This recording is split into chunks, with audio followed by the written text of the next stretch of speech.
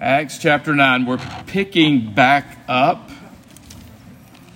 By the way, I hope everyone had a Spirit-filled Ash Wednesday and you've started your Lenten journey well. But if you turn to Acts chapter 9, we are picking back up with the story of Peter. We haven't seen Peter for a while. You know, we've gone through the episodes with Stephen and then the episode with Paul's call on the road to Damascus. But now we're flopping back to Peter for a little while, and then we'll return to Paul for the rest of the book. But we got just a little bit here about Peter. And let me say it this way. We got a little bit here about Peter, but we really have a section about Cornelius. And if you don't know Cornelius well, I hope to remedy that. The narrative in the book of Acts about Cornelius is the longest single narrative in the book of Acts. And all of you look pretty much like Gentiles to me. So you need to really know Cornelius. Cornelius is the beginning of the Gentile movement into the Christian faith.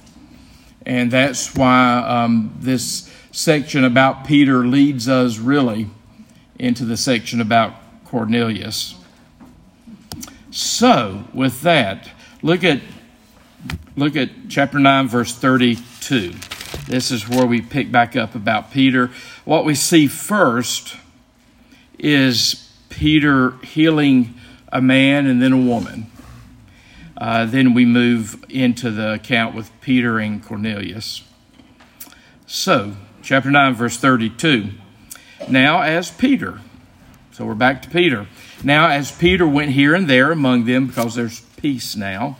Now as Peter went here and there among them, he came down also to the saints. That's just a typical New Testament term meaning Christians. Those who have been set apart. That's what it means to be a saint. Came down among those also to the saints who lived at Lydda. Lydda was the ancient name. The modern name of Lydda is Lod. It's a city between Jerusalem and Joppa, because we're going to eventually be in Joppa. So Peter's in Lydda. This is what happens. Verse 33. Then he found a man named Aeneas. Aeneas is very much a Greco-Roman name.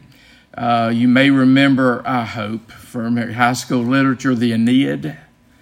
You know, next to the Iliad and the Odyssey, probably one of the most important books written in the ancient world. The Aeneid is about that Trojan soldier Aeneas, who after the Trojan War makes his way all the way to Rome. Not that same Aeneas, but a different Aeneas, but obviously, again, a Greco-Roman name. So it's a fairly common Greco-Roman name here.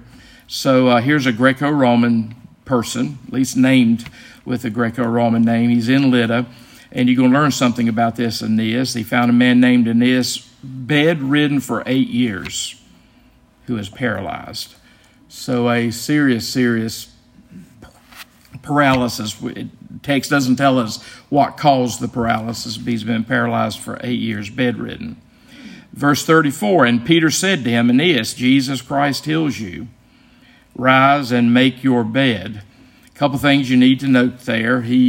Peter does not say, I heal you. Peter says, Jesus Christ heals you.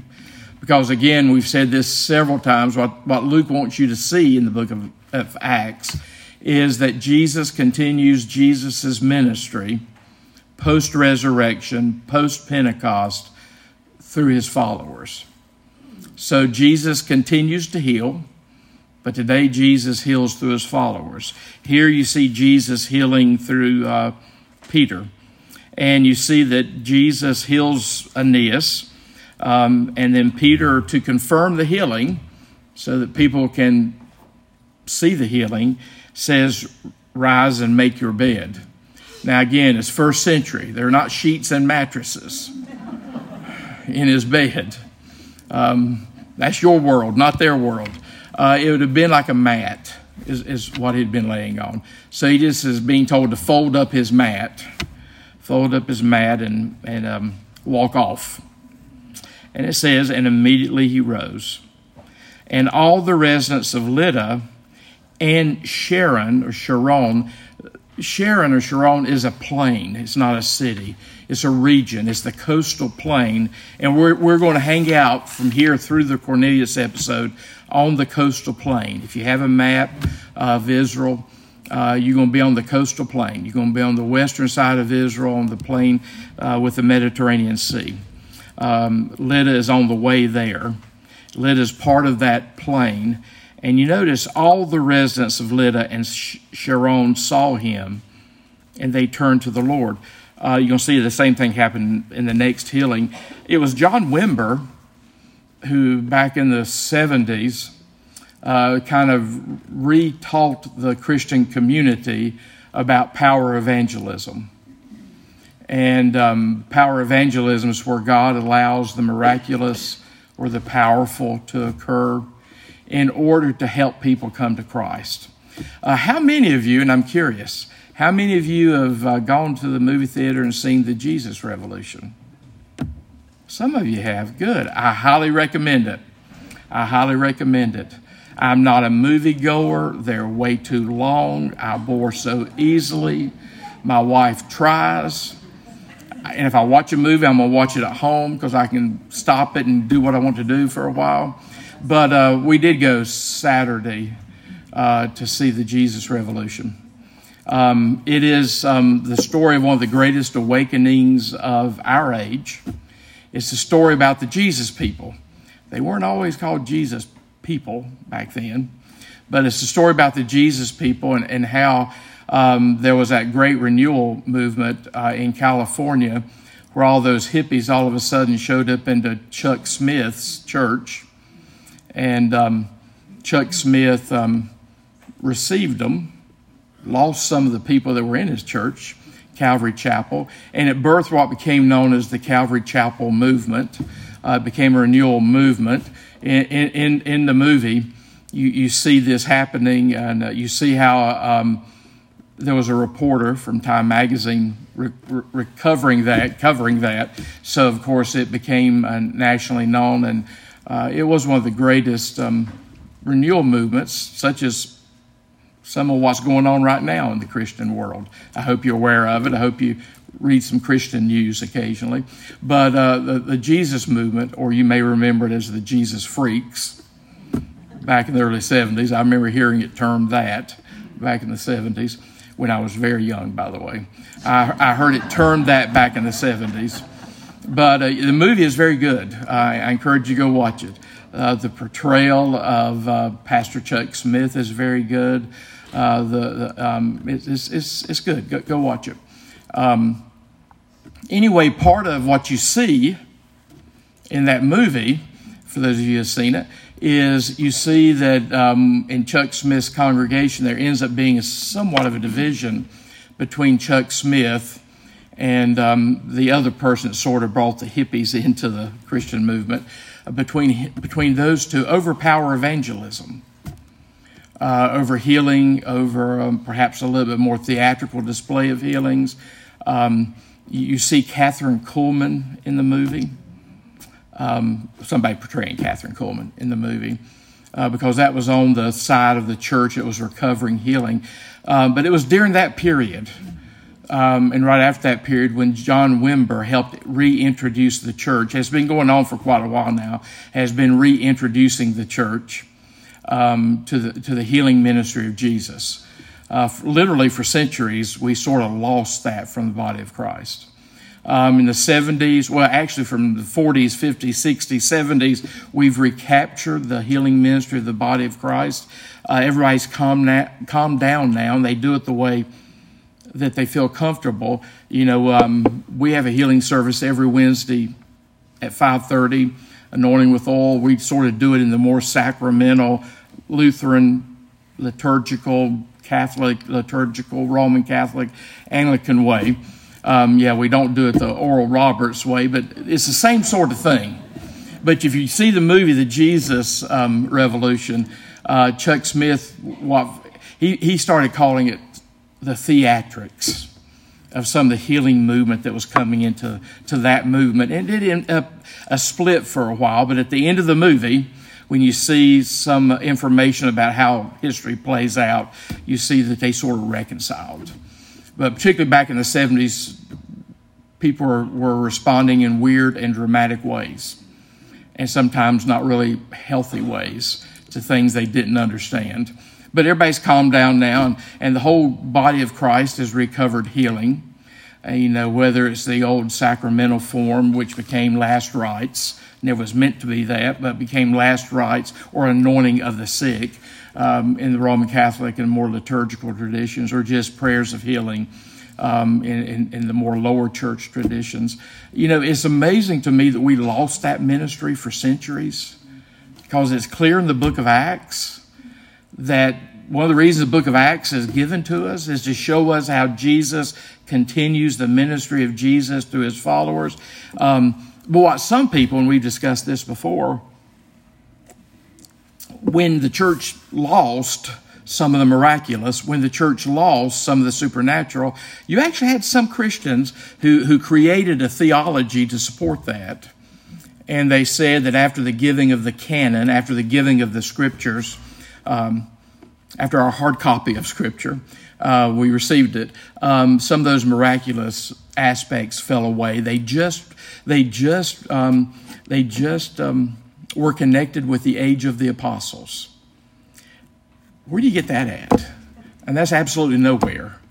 There's one 3-word place in one book that some people grabbed hold of because that made them nervous, the supernatural and miraculous. They found those 3 words in that one place in that one book, and they created a whole theology of cessationism that said, all that stuff stopped with the apostles. And what that did was that made people who should have felt guilty over it stopping because of spiritual weakness, it kind of gave them a theological reason to endorse it. John Wesley, by the way, a little plug for John Wesley. John Wesley was unique in his age because he affirmed that a lot of the stuff had stopped. Whether it was the more miraculous parts of the work of the Holy Spirit, he affirmed that it had kind of stopped by and large, but he didn't create a theology to say that's the way it should be. John Wesley said, rightly so, some of that stuff had stopped because of the spiritual weakness of the modern church. And part of it was John Wesley was experiencing some of it, contrary to his typical Anglican world. He was experiencing some of the supernatural and the miraculous in those early Methodist meetings. So either if you say it stopped and all of a sudden you're seeing it, you got to do something with that. And you either say it's of the devil, or it's a counterfeit, or it's of God. You don't have many other options. So he said it was of God. He said, don't seek the theatrical, but he says, God can do pretty much what God wants to do. And the supernatural and the spiritual didn't die away with the apostles. And again, I don't know where the Christian church ever found that theology. And by and large, it's almost dead now.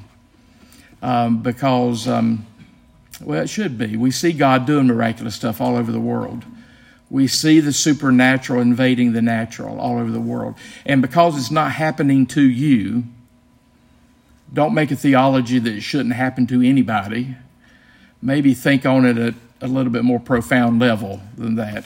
Anyway, back to the book of Acts. It's clear in the book of Acts, Jesus is continuing his ministry, the same kind of ministry he had in the Gospels. He's continuing it through the church. So you see a healing of Aeneas. Now you're going to see a healing of a female. Look at verse 36. Now there was in Joppa. Okay, Joppa. Joppa, you know about Joppa from the Bible. That's where Jonah went to jump on a boat to run away from God. Doesn't even sound like a smart idea. And it wasn't. But Joppa was the old harbor city, coastal town for Israel.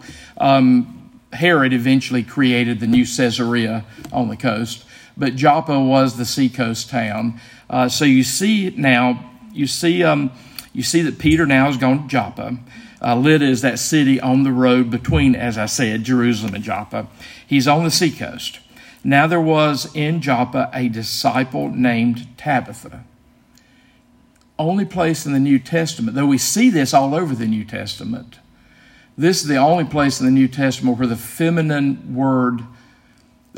Greek word for disciple occurs. But it's all over the New Testament. Women were disciples of Christ, just like men were disciples of Christ. Women were learners, apprentices who had connected with Christ. And you're going to see one here. He's in Joppa. There's a disciple named Tabitha, which translated mean Dorcas. Tabitha is the Aramaic for gazelle. Dorcas is the Greek for gazelle. Just like Paul had Hebrew Greek names, a lot of people did. So here, Tabitha Dorcas is the same one. It depends on whether you're calling her that in Hebrew or Aramaic or Greek. It means gazelle. A gazelle, by the way, they're still in the Middle East, still around the state of Israel. They are like small antelopes. They're beautiful. They are swift. They are graceful, I guess is a better word. Graceful, but they're small antelopes. Anyway, don't know what all that means about this person being named Gazelle, but that's this person's name's Gazelle, and you can say that in Aramaic or Greek, Tabitha or Dorcas. Anyway, what we do know from the text, she was an amazing person. She was full of good works and acts of charity. You'll notice she has died in a few moments. I hope for all of us when we pass, we'll be remembered as people full of good works and acts of charity. Certainly Tabitha or Dorcas was. Verse 37, in those days she became ill and died, and when they had washed her, they laid her in an upper room. That's typical way of taking care of a corpse in Judaism. Still to this day, in observant Orthodox Judaism, the women wash the bodies of the women, the men wash the bodies of the men. You wash to prepare them for anointing. And then you bury quickly, even today in observant Orthodox Judaism, because there's no embalming going on. So you usually bury them within 24 hours is sort of the norm. But notice what's happened here. They have washed so that they can anoint. And rather than, we've noticed this for the last couple thousand years, hope you have, rather than going out and burying her, they take her and put her in the upper room. This is almost certainly her home. The fact that there's an upper room says she was not only a woman full of good works and acts of charity, she must have been a woman of some means also. To have a dwelling with an upper room, that was unusual in this age, in this place. But they don't take her out and bury her. They take her to the upper room. They must have been hoping for something else to happen, with even some sense of expectation that something else might happen. And again, the early Christian community, almost as if there was a force field around it. There was stuff going on that was confirming the gospel for people, that was getting people's attention, that made them a little more apt to pay attention to the gospel. So they take her and lay her in the upper room. Look at what they do, though, after they do that. Verse 38, since Lydda was near Joppa, the disciples, hearing that Peter was there, sent 2 men to him, urging, please come to us without delay. So they put her in the upper room. They go send for Peter. They've heard about Peter. They've heard about these early Christians who are doing things like healing the sick and raising the dead. So they send word to Peter. He's in Joppa, modern day Jaffa. By the way, Joppa is a beautiful place. Some of you may have been to Joppa with me. When you're on the coast there, you can look across the water and see the modern city of Tel Aviv. The modern city of Tel Aviv that was founded in the early 20th century is the modern city in Israel, is the New York City in Israel. The only thing I've ever done with Tel Aviv is I land at Ben Gurion Airport and get out of the city. One of these days I'm going to go just experience Tel Aviv, because people tell me you cannot believe the difference between like Tel Aviv and Jerusalem. Tel Aviv is the modern city. But I'm content with being in Joppa and looking across the water and seeing the big high rises and towers. It looks like a New York City. But Tel Aviv, and that's why you hear about Tel Aviv a lot. That's why, for instance, that's where our embassy was, like a lot of countries. Our embassy was in Tel Aviv. That's their big city, their major city. Their Atlanta, Charlotte kind of rolled into one banking center. But then recently, of course, we moved our embassy to Jerusalem. Out of Tel Aviv. We finally said, well, the state of Israel says their capital is Jerusalem, so we let them tell us who their capital was, and so we moved our embassy to Jerusalem. But Tel Aviv is an amazing place. It's big, it's huge. It's not what people think of when they think of Israel.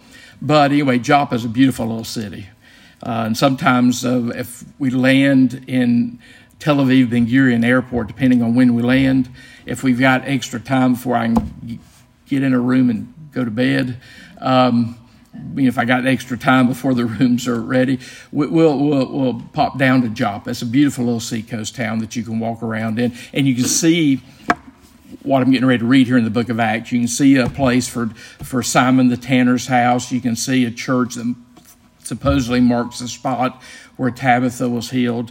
Anyway, so you're in Joppa, beautiful place. So here, there in the upper room, Lydda's about a 4-hour walk for Peter. He probably did walk. So they say, come without delay, because they know if he really, really makes speed, it'll take 4 hours for him to walk it. But anyway, he does. They say, come without delay. Verse 39, so Peter rose and went with them. And when he arrived, they took him to the upper room. All the widows, probably close friends of Tabitha, both the Jewish and the Christian faith has always said in our scriptures, and we see in church Jewish history, we've always worked hard to take care of the widows and the orphans in our midst. So evidently part of what Tabitha did was she helped take care of the widows. So all these widows are up here in the upper room. They're beside the corpse of Tabitha. They're weeping. They're showing tunics or undergarments and other garments that Dorcas made while she was with them. So evidently she was a seamstress or something like that. So here's Peter. He's arrived. The room's full of people mourning the death of Tabitha.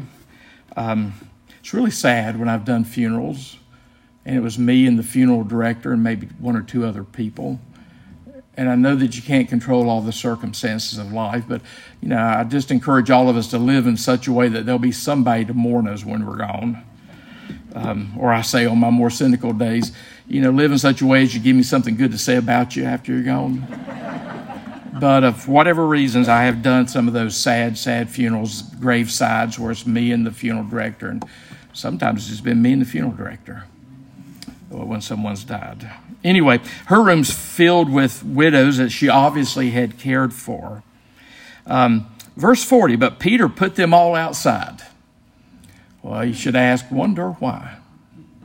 Well, the best reason is that's exactly what Jesus did when Jesus raised Jairus' daughter, that looks an awful lot like this same text here. And I think Luke wants you to see this and see that this is almost identical to the story in the gospel where Jesus raises Jairus' daughter, even to the extent of being in the upper room and putting everybody out. The other thing that may be going on here, sometimes we have to work a little bit to create sort of a holy atmosphere. We have to work a little bit to kind of create a place, a space where God can show up with his manifest presence. I mean, God obviously is always around us. God's always with us. God's omnipresent. But what we seek in the church is God's manifest presence. We know he's always with us. He's always around us. But we like it when he shows up when we know we have been visited. That's God's manifest presence. And sometimes we have to kind of create the space for that. And, putting out probably these very talkative widows, who I guess happen to be women, help create the space for something very holy to take place, because you're going to see Peter pray. You're going to see Peter pray. You're going to see him do it in a way that Jews used to do. They stopped when we kind of had our divorce with the Jewish people, and they realized we kneel, so they decided not to. That's why they don't typically kneel for prayer. We still kneel for prayer. But you see Peter doing it. Look at verse 40 again. But Peter put them all outside and knelt down and prayed. And turning to the body, he said, Tabitha, arise. If you recall it from the Gospels, Jesus said in Aramaic, Talitha cum, which would sound an awful lot like this.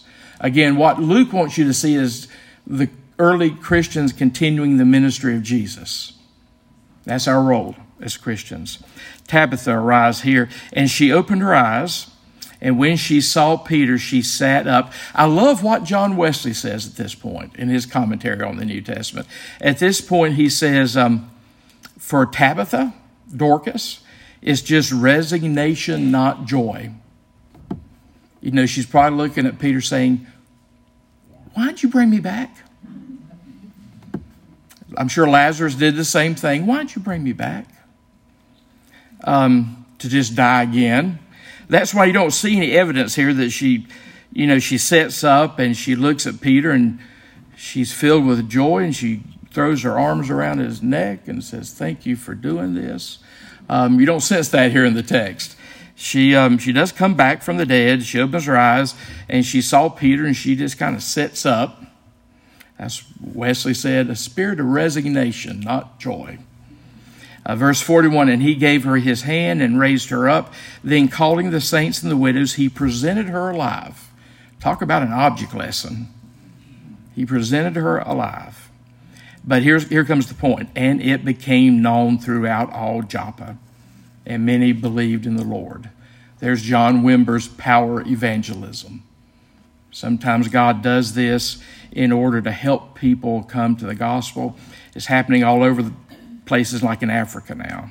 It was New Testament, the book of Acts. Anyway, many believed. That's what Luke wants you to see. Verse 43, and he stayed in Joppa for many days with one Simon the tanner. This is important. Very important, because this last phrase, that he's staying with one Simon, a tanner, there in Joppa, sets the stage for chapters 10, chapters 11 through verse 18, the long narrative about Cornelius. If you go to Joppa today, they will show you a house, an old house, ancient house, that marks the spot of Simon the tanner. And of course, the whole city of Joppa is on the seacoast. The house of Simon the tanner, of course, is right down on the water. Right near the water. You want to take a guess as why if you were a tanner, you would put your house down as close to the water as possible? And everybody was glad you put your house down as close to the water as possible? The smell. Tanners deal with carcasses. They take the hides of animals and turn them into leather that can be used, which also made Simon unclean to Jewish folks because he was dealing with dead animals all the time. So here's someone that's somewhat ostracized by the community in general because he smells. As a matter of fact, the rabbi said a woman could divorce her husband if he were a tanner because he stunk.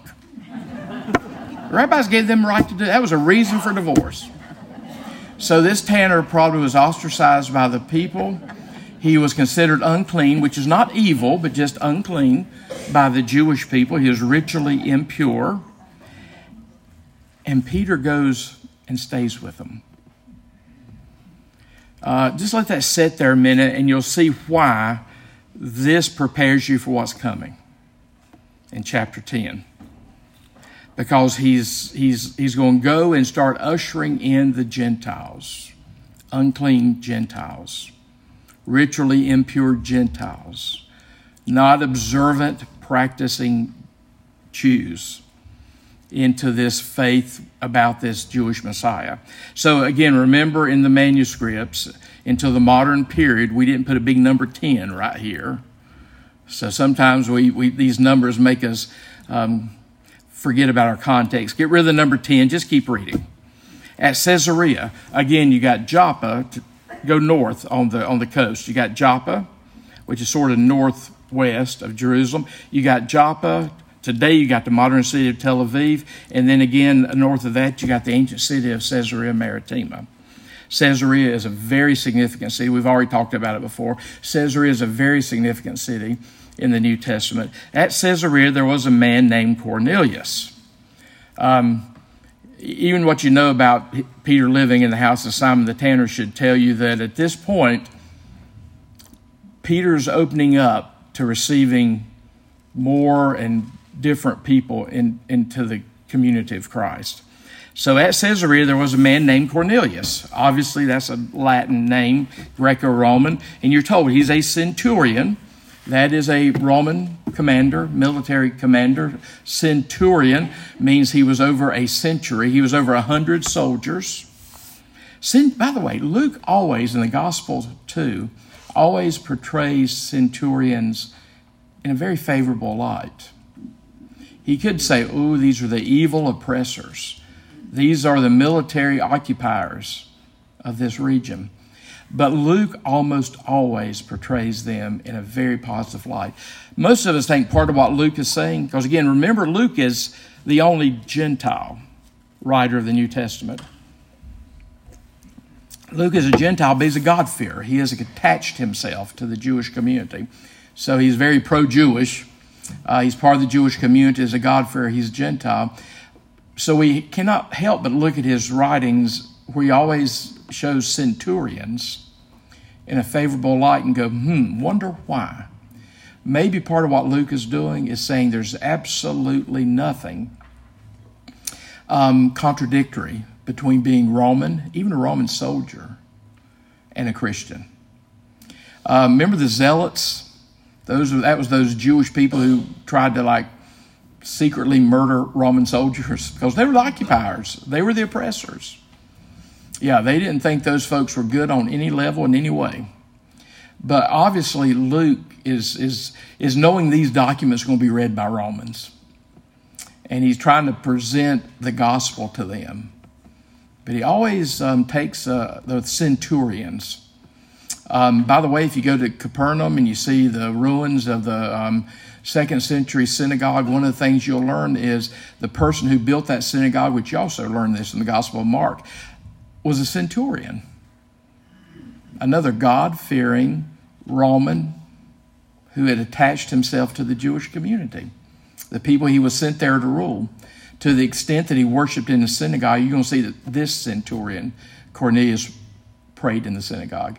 But the synagogue there in Capernaum was built by patronage or donations from the centurion. The centurions probably had some wealth. You're going to see in this text too, centurions had something else that the other soldiers would not have had under him, and that was a family traveling with him. He was an officer, so I'm sure he had his own type of officer quarters, and his family's with him.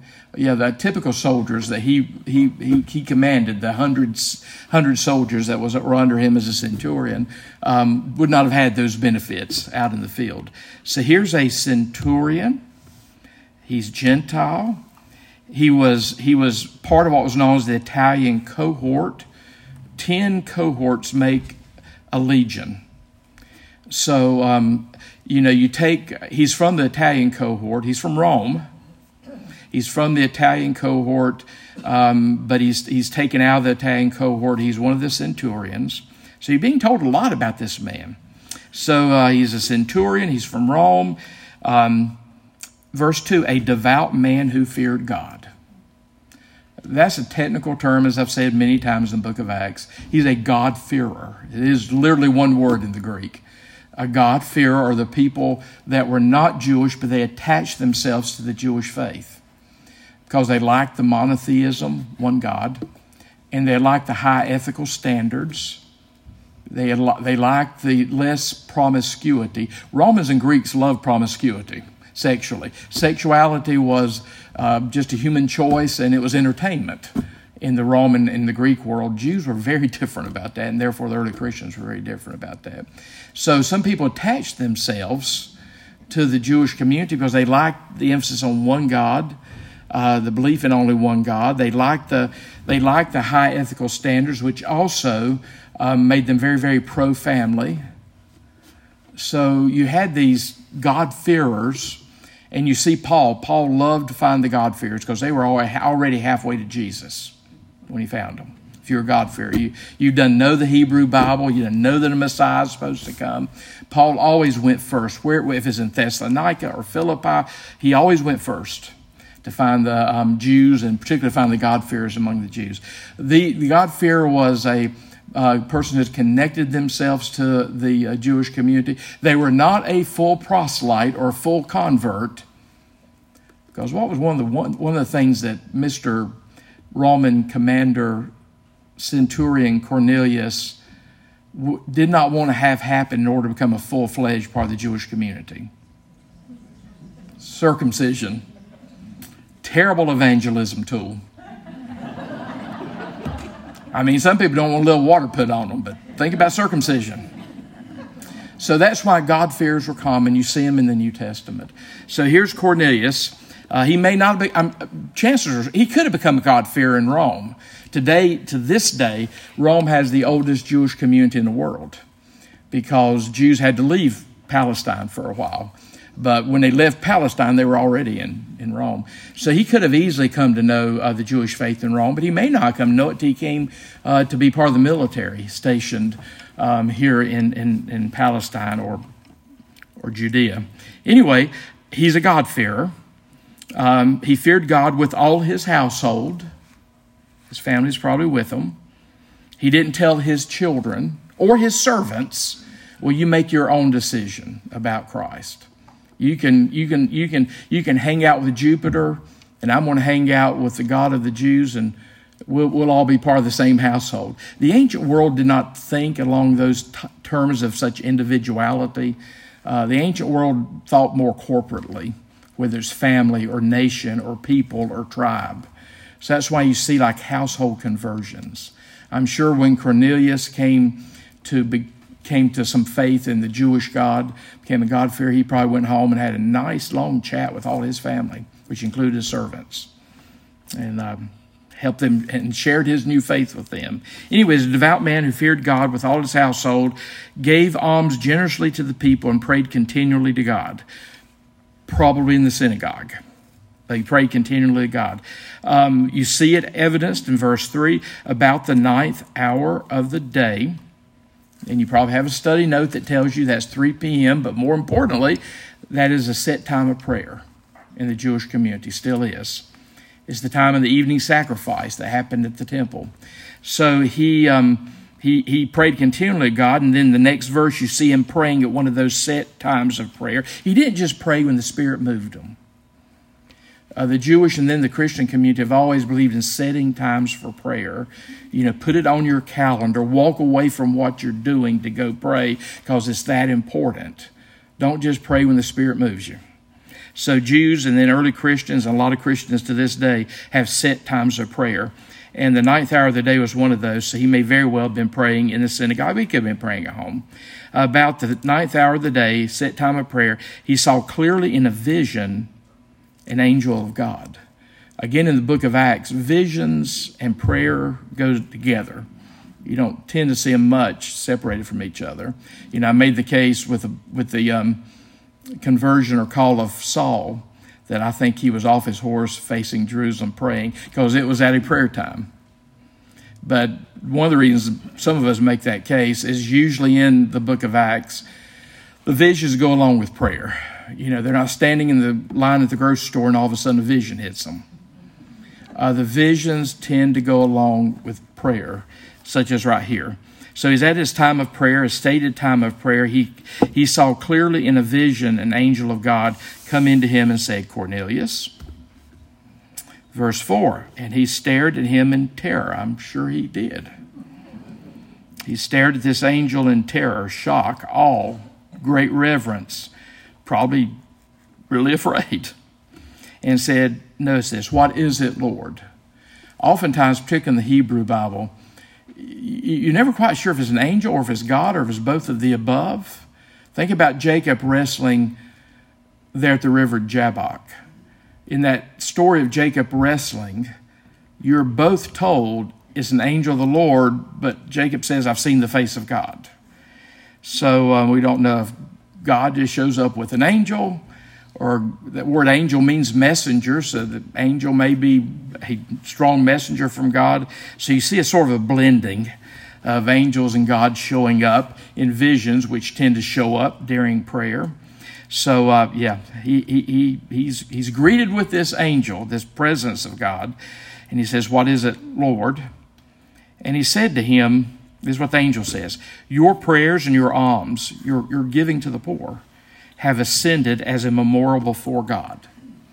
So this is sacrificial imagery, like what you would do in the temple. And by the way, this is what the Jews finally learned how to do after the temple's destroyed, that your prayer, your study, take the place of sacrifice, take the place of animal sacrifice.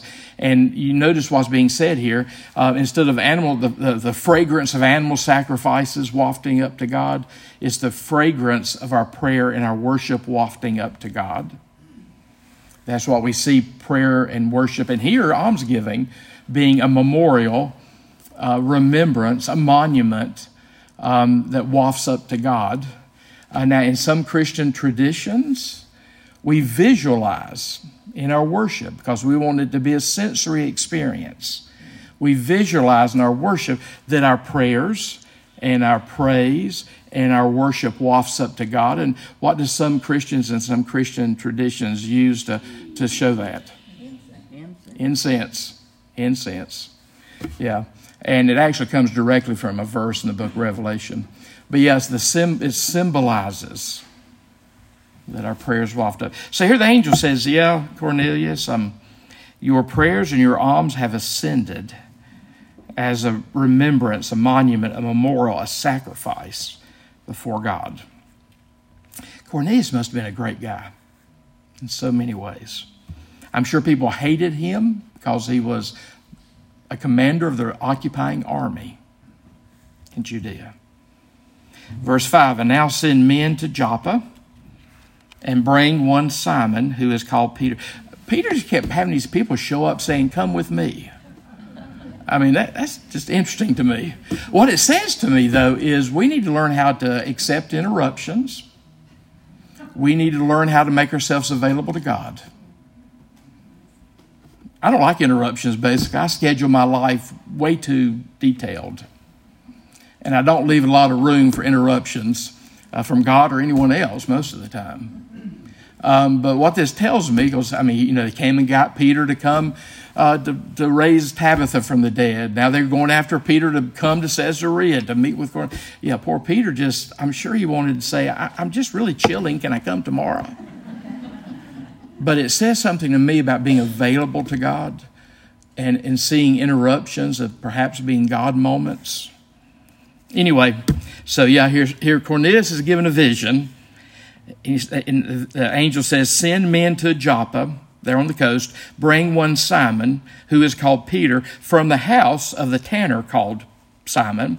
He is lodging with one Simon, a tanner," because that's significant. And again, I love how the scriptures and archaeology kind of confirm each other, "whose house is by the sea." It's not just in Joppa, it's by the sea. That's where you'd put your tanner's house, by the sea.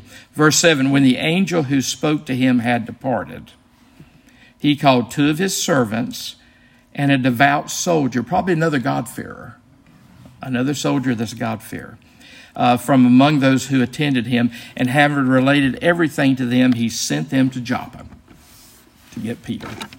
Then that's where we'll stop at, because then you'll see how God prepares Peter for these soldiers showing up to have him come to Caesarea. From Joppa to Caesarea is probably I'm going to say 45 miles.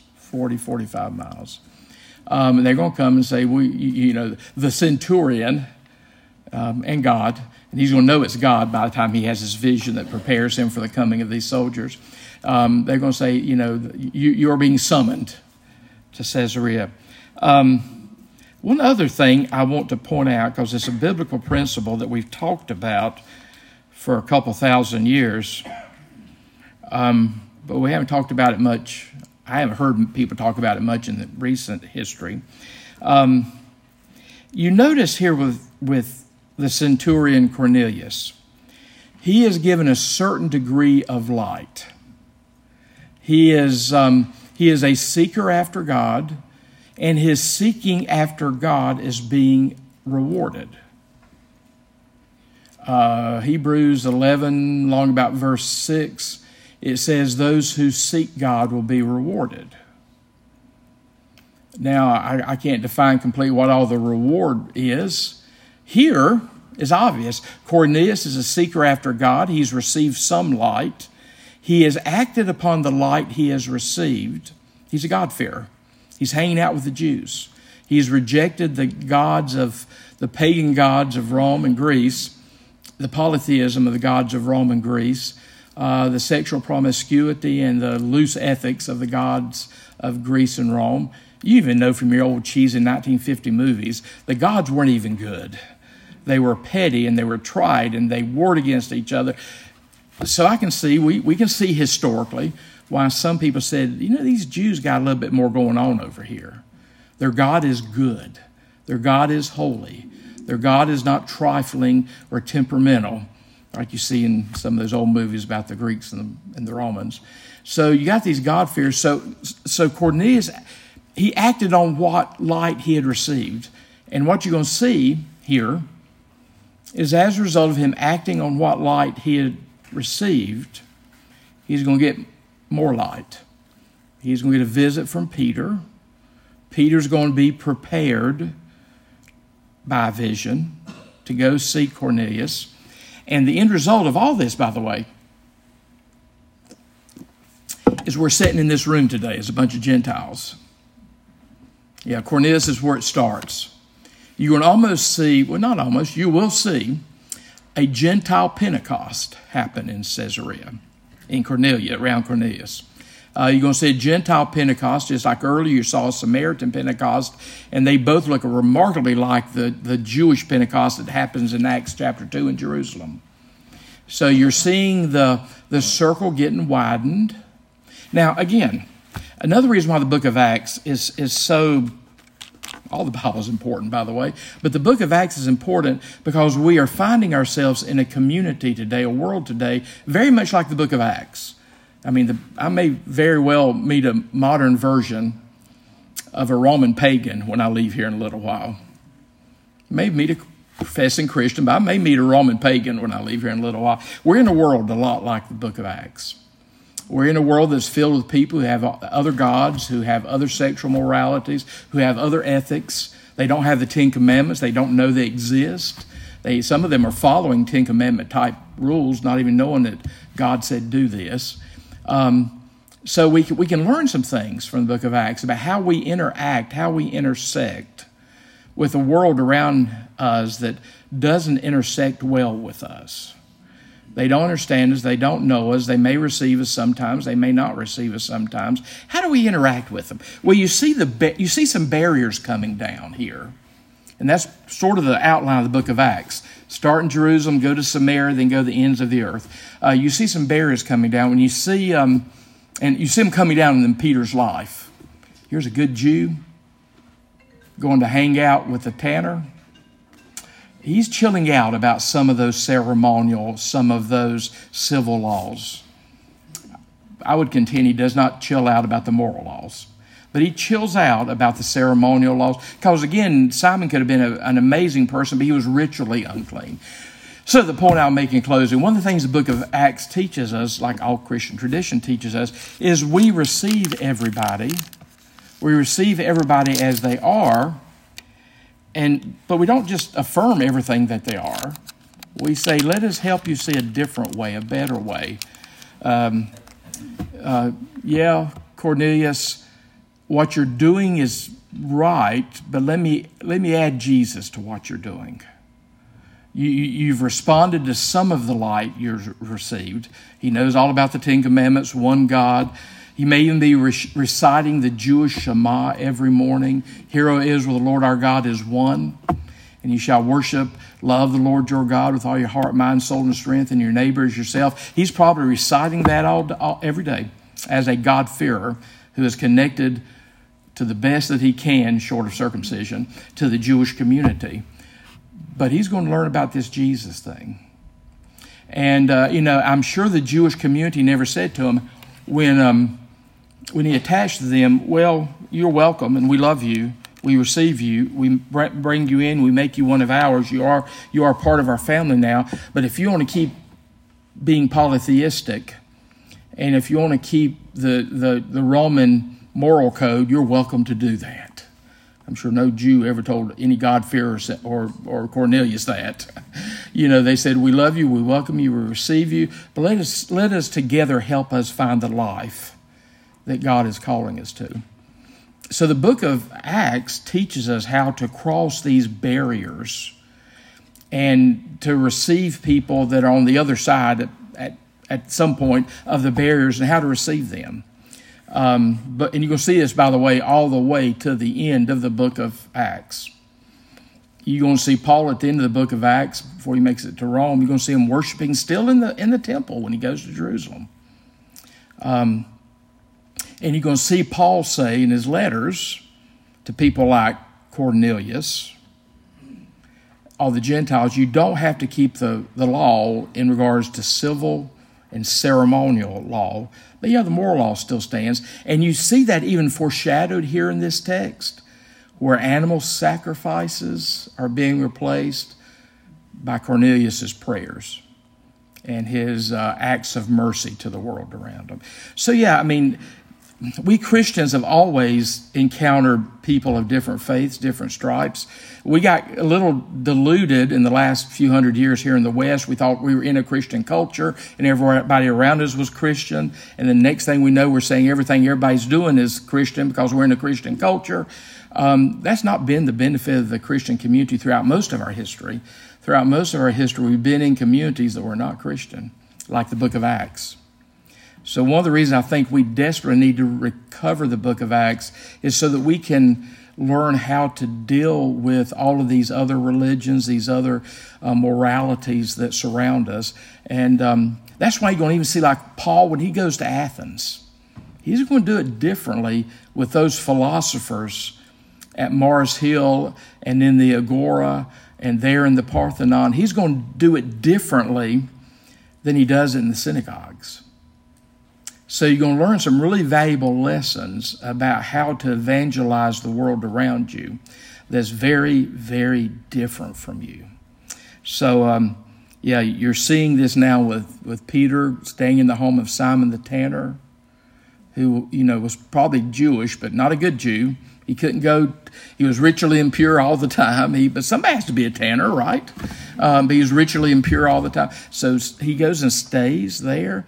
And now he's going to book it up the coast to Caesarea, where the Roman soldiers are stationed. That's the provincial capital in Judea. And you're going to see Peter's progression. It takes another vision to help Peter move along a little bit. But you're going to see some more of Peter's progression in learning how to deal with people outside his tribe. And you'll learn through the rest of the New Testament, when you deal with people outside your tribe, what you can let go of and what you can't let go of. And you see that acted on in the book of Acts and the rest of the New Testament. And I would contend the rest of Christian history, basically. So, next week, we start with this wild vision with Peter that he receives on the roof as he's praying, that prepares him for the coming of these emissaries from Cornelius to bring him to Caesarea. Let's pray together.